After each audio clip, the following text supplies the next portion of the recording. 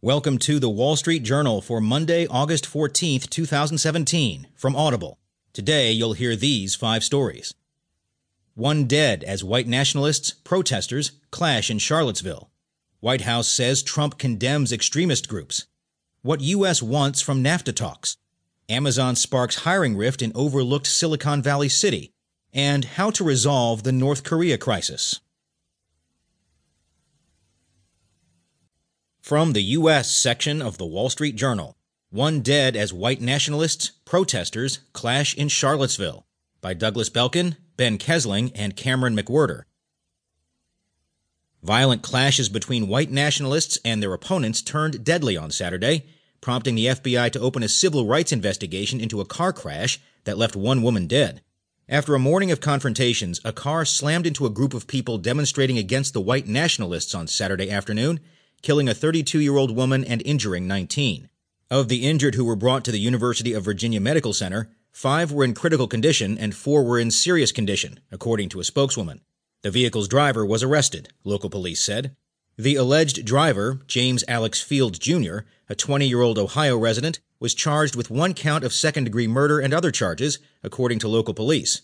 He was being held at the Albemarle Charlottesville Regional Jail, a spokesman for the jail said. The violence and deaths in Charlottesville strike at the heart of American law and justice, Attorney General Jeff Sessions said in a statement announcing the investigation. When such actions arise from racial bigotry and hatred, they betray our core values and cannot be tolerated. President Donald Trump condemned this egregious display of hatred and offered his condolences via Twitter to the family of the woman who died. However, Republican leaders criticized Mr. Trump for his response to the violence, in particular over his decision to blame many sides for the conflagration and not to condemn the white nationalists whose rally sparked the incident. At a press conference Saturday evening, Governor Terry McAuliffe called on Mr. Trump to take action to reunite the nation.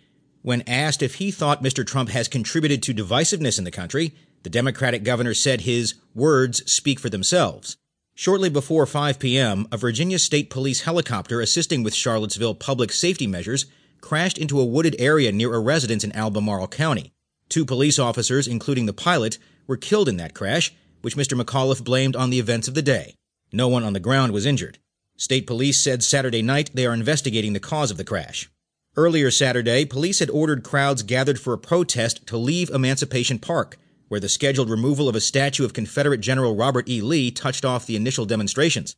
The cancellation of the event late Saturday morning dispersed the protesters across the city, which is the home of the University of Virginia. The scattered groups of demonstrators clashed in melees, fighting with batons and with some throwing newspaper boxes. Some protesters carried sticks and handmade shields and wore helmets.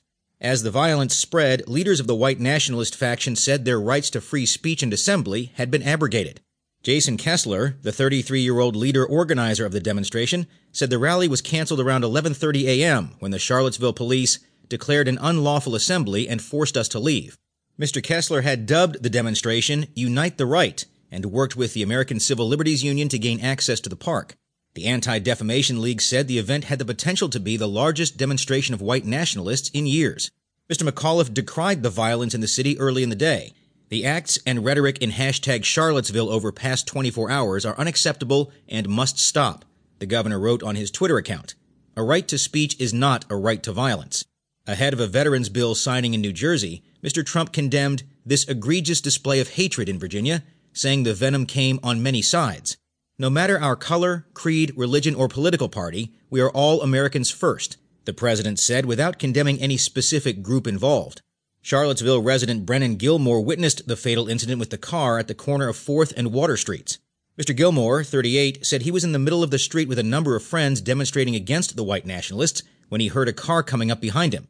He said he jumped out of the way and he saw the same car drive into a group of people. The vehicle came down a street where no traffic was passing, clearly saw what was going on, accelerated into the crowd, said Mr. Gilmore, who works in Democratic politics. The guy was deliberately plowing through the crowds, sending bodies flying.